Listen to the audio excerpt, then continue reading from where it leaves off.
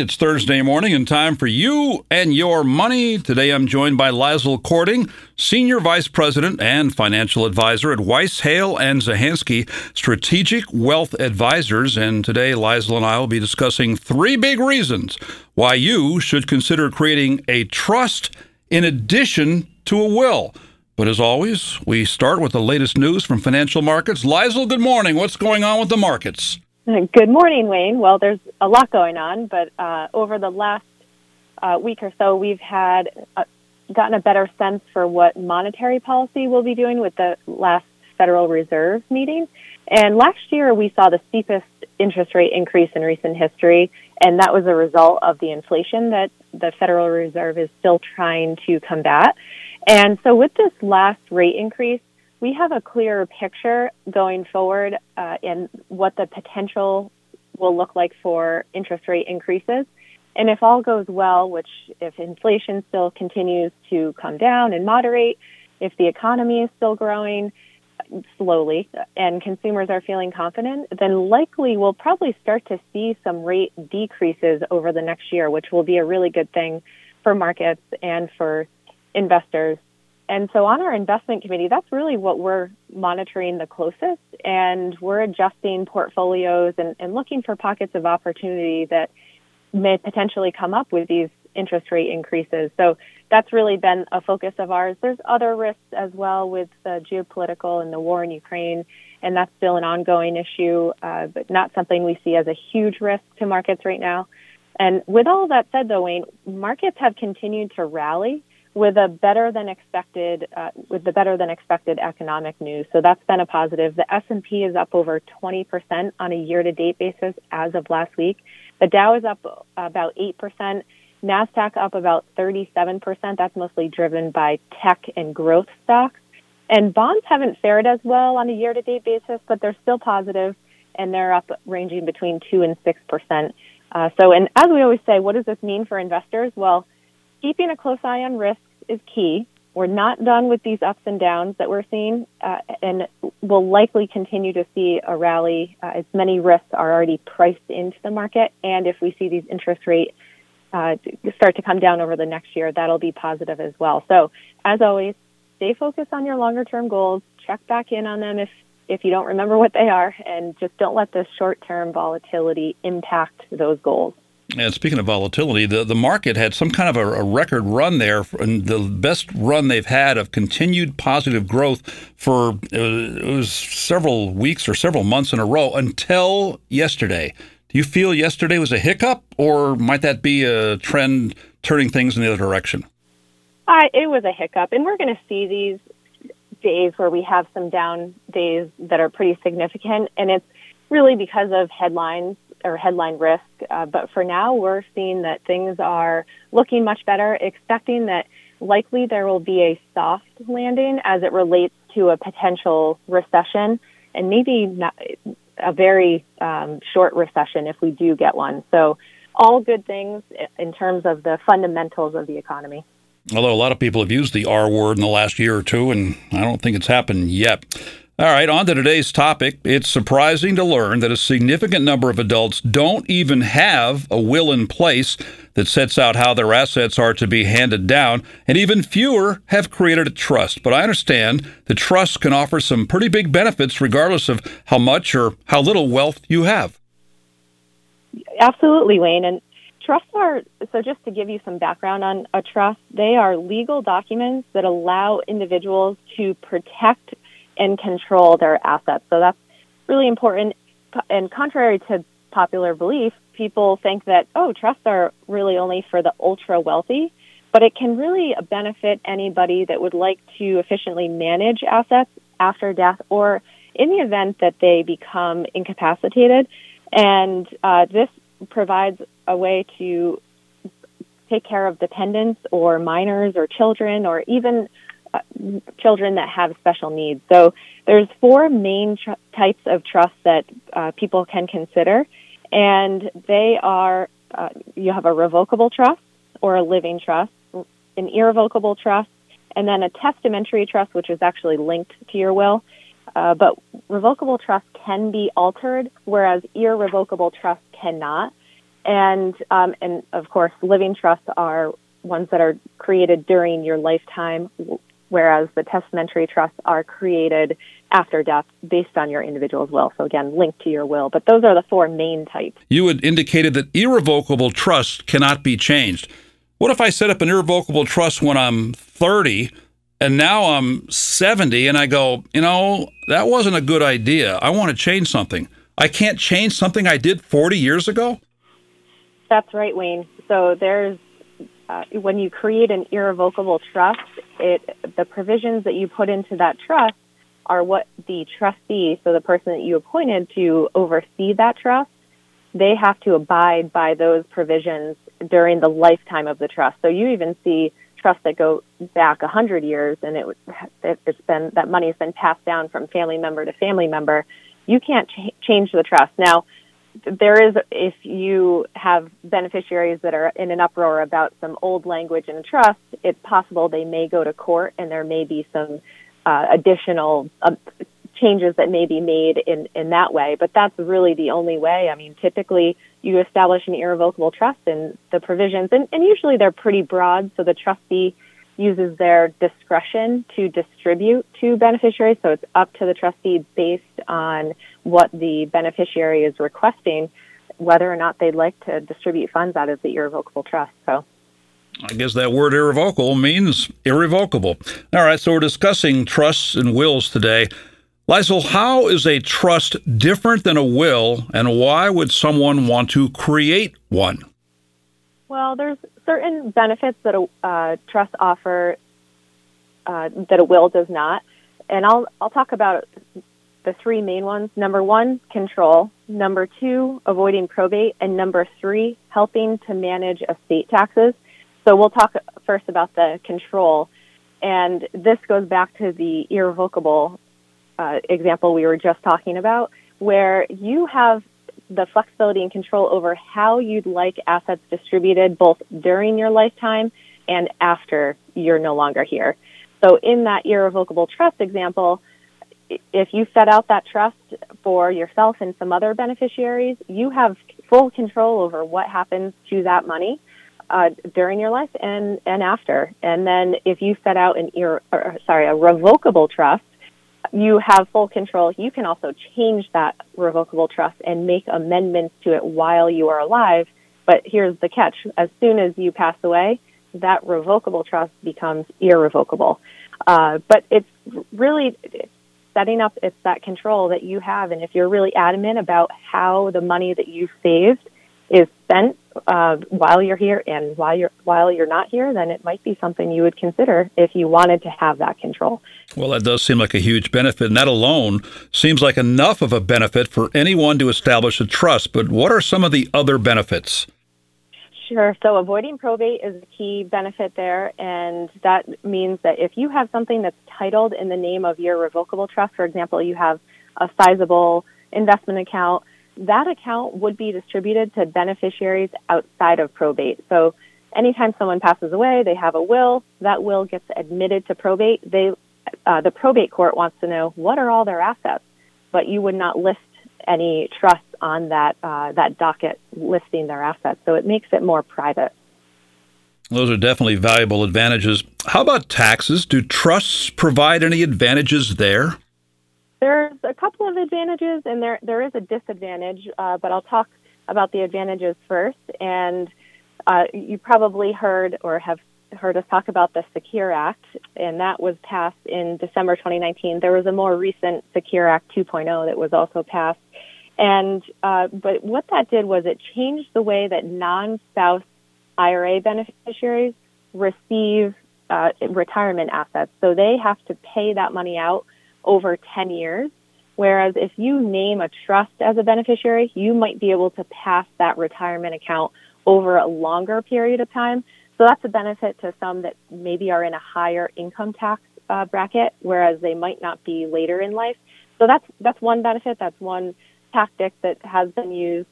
A downside to doing a trust is that the taxes rate is hit at a pretty high level pretty quickly. So you hit that high income tax rate at after $14,000 in income. So that's a downside to having money linked up into a trust. And clarify the tax thing. Is that something, if I set up a trust, that I get taxed now, or is that when the money starts to get distributed down the road? Mm-hmm. It would. So the trust would itself have to pay the taxes. If you passed it out to a beneficiary, then that income that was created within the trust gets taxed at the beneficiary's tax rate. So it all depends, and that would be in an irrevocable. In a revocable case, it's likely showing up on your tax return under your own tax rate. So a little bit of a difference there. Important to know. Any other tax benefits? Yeah, well, there is one if you have significant wealth, and so I heard you talking about Tom Brady. It's his birthday today. But if you think of someone like Tom Brady who has wealth that's over $13 million, right now the estate tax exemption is $12.92 million. So of Tom Brady's massive wealth, $12.92 million will not be taxed if he were to pass away. And that's if you create a trust, you're able to help to avoid some of those taxes above that number if he were to create a trust. I'm sure he's got a pretty extensive estate plan. So let's touch now on the potential disadvantages of establishing trust. What should people be aware of before deciding to establish one? Well, you want to make sure that trusts are established correctly. They are very complex legal documents. Unlike the simplicity of a will, you say, I want this money to go here and there in a will. But small errors in a trust can have an impact on intended benefits for beneficiaries, for example. And so you always want to work with an attorney and a financial advisor when establishing a trust, just to ensure that everything's done properly. You're thinking of all the different obstacles or challenges that may come about. And establishing that trust, too, it does come with some upfront costs and ongoing maintenance and expenses for retitling things and other administrative tasks that come along with managing a trust. And I would say the one thing that we've seen while I've been working in this industry for many years, is that sometimes people will create trusts and then they forget to put their assets into the name of a trust. So when you create a trust, make sure you're titling whatever assets you're supposed to be titling into the name of that trust, because otherwise it'll go by way of your will if you don't do that. So that's really important. That seems pretty obvious. Do people actually forget that? They do, Wayne. It's surprising because you'll be working with a client that comes to you, maybe they're a new client, and you find out they have a trust, and you say, okay, well, why didn't you title your investments in the name of your trust? And it's just they didn't tell the attorney they had that investment account, or so you just want to be sure that you're checking crossing every T and dotting every I when it comes to that. Liza, when it comes to listing your assets, how far down the value totem pole do you go? Would you list your rug? Would you list your wearing blender? I mean, I know that you probably put things like TVs and furniture and things like that, but I'm just wondering, is there at some point where, all right, that's nickel and dime stuff, I'm going to leave that out? Yeah, typically those types of things are handled in your will. And would be passed to a beneficiary through your will. You don't typically see that, but if it's a really expensive $1 million rug, then you might, because that could be sold later for money to be put into the trust if that owner had died. So it really depends on what it is, but something like a regular $50 rug from off Amazon would probably pass by way of your will. Yeah, I keep my $1 million rug rolled up in the basement. Is there a difference between how a will and a trust is executed? The person who has set up the will and or the trust passes away. Which one gets read first, and how does that process work? Well, they're separate documents, so whatever was titled in the name of the trust, you would look to that document really separately of the will. They'd be read at the same time probably, but the trust assets would pass by whatever the trust document says. So if it says in a trust document you have two parents that give money to two kids, then that's what would happen to that trust, whereas the will would be read, and if the parents are giving the money to their nieces and nephews, then that money would be separated out and passed out. We would have to go through the probate process, of course, because it's going through the will. But really, you're sort of reading them separately because they are separate documents and and become separate entities. Is there a cost similarity or differential to a will or a trust?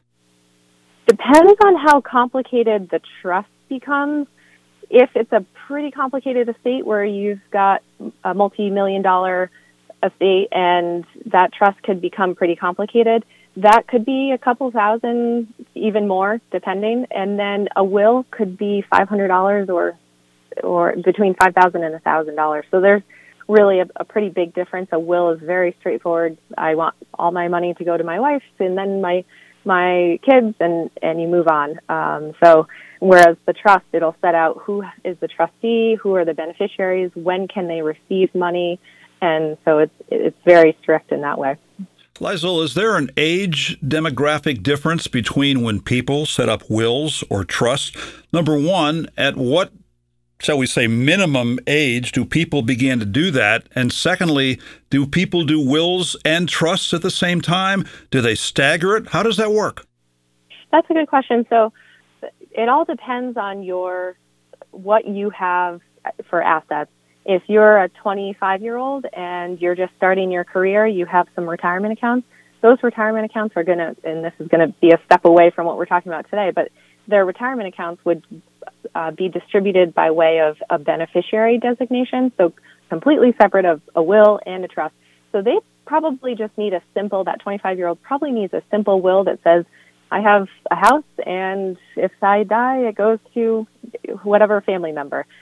So they're probably more of a simple case, whereas somebody who's in their 40s, 50s, now they're starting to accumulate wealth, or maybe they've sold a business and they have a pretty significant amount that they've received from that, they're probably starting to think about setting up a trust, and they definitely, hopefully, have had a will that whole time as well. But you might consider setting up a trust because now you're starting to accumulate pretty significant assets, and you might have some feelings towards how your beneficiaries, or maybe it's your children, would inherit that money and what they would do with it. So those are some examples. Everybody's situation is different, so it really just depends on your specific situation. And conversely, at the upper end of the age scale, have you had examples of someone who is 50, 60, 70, who says, you know what, I don't have a will, or I don't have a trust, and even at that quote-unquote advanced age, they think this is the time, and people do it despite the fact they're getting on in years. Yeah, exactly. And I've had some clients that are in their 60s and 70s that don't have it. They just never had a will. And what happens is if they were to pass away, the state will decide how their money gets distributed. So it's really, really important to set out your wishes and make sure that the money that you've earned over your lifetime is passed out in the way that you'd like it to be. And I think it's important to just point out the other side of the coin, too. The downside of what happens if you pass away at any age, whether it's young, middle, old, and you don't have a will or you don't have a trust. That's not good. Mm-hmm. Yeah, exactly. And that's what happens. The state will decide how your money is distributed.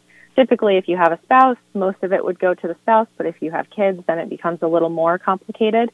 And if you have no family, then you might have some people fighting over money as well. Like if you think of Prince, for example, the famous singer who didn't have a will, and now people are fighting over who's supposed to inherit the money, and I was closest to him, and this and that. So it's you remove all doubt or questions about where your money or your assets were supposed to go when you have a will. And then if you'd like to have further control of it, then a trust may be one that you would consider. Now, Lizel, you are a financial advisor, senior vice president and financial advisor at Weiss, Hale, and Zahansky. Do you do trusts? Do you do wills? Or are you in the advisory position where you tell people that you go someplace else to get this, and here's what I would put in that trust or that will? Yeah, exactly. We would collaborate with an estate attorney who would actually draft the will. But this is one of the topics that we cover with our clients as part of our strategic planning process, the Plan Well, Invest Well, Live Well process.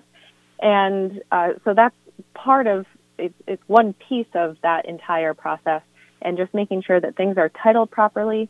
And if you'd like to add a trust to add more control or avoid probate or avoid taxes, if you have a bigger estate, then that's something that would be applicable in that case. And that's what we work on. And so if you need some help with that, of course, you can check out our website at whzwealth.com or give us a call at 860-928-2341, and we can help you think through what that might look like for you. And Lizel, what are your words for someone who says, I haven't got time for that. I'll do it somewhere down the road. How time-consuming is it to create a will and or a trust? You probably are having 1 to 2 meetings with an attorney. They draft it, and then you go back, read the draft, and likely sign a final copy. It's a bit the hardest part, I think, and what trips people up is the fact that they have to think about, who's going to be the trustee of that trust, or who's going to be the executor of my will. That's where I think we see people get tripped up the most, is picking somebody that they trust. And if they don't have somebody that they trust, then they could hire a professional, whether it's a corporate trustee of a trust, or, which would be like a bank, for example, or an attorney, something like that. So there's options that you have. Don't get tripped up on some of the simple things. Have a professional like us or an attorney help you walk through that. So to sum things up, what do you say to our listeners who may have been delaying estate planning or thought that a trust was only for very wealthy people? Sure. I would say if you'd like control, if you'd like to avoid probate or help to manage some estate taxes, a trust is probably the right document that you may want to consider with an attorney and a financial professional. Interesting information, important information on why you should probably create a trust in addition to a will. Lizel, thanks for joining me today. Yeah, this was great. Thanks, Wayne. Weiss, Hale & Zahansky Strategic Wealth Advisors offer securities and advisory services through Commonwealth Financial Network, member FINRA SIPC, a registered investment advisor. Fixed insurance products and services offered through CES Insurance Agency. They practice at 697 Pomfret Street, Pomfret Center, Connecticut, 06259. Now at 392A Merrow Road in Tolland, 06084. Phone number there is 860-928-2341. Weiss, Hale, and Zahansky Strategic Wealth Advisors do not provide legal or tax advice. The tenured financial services team strives to support clients in achieving their financial life goals. For more information regarding wealth management and customized financial planning with Weiss, Hale, and Zahansky Strategic Wealth Advisors, please visit whzwealth.com. 14 WILI Willimantic and 95.3 FM.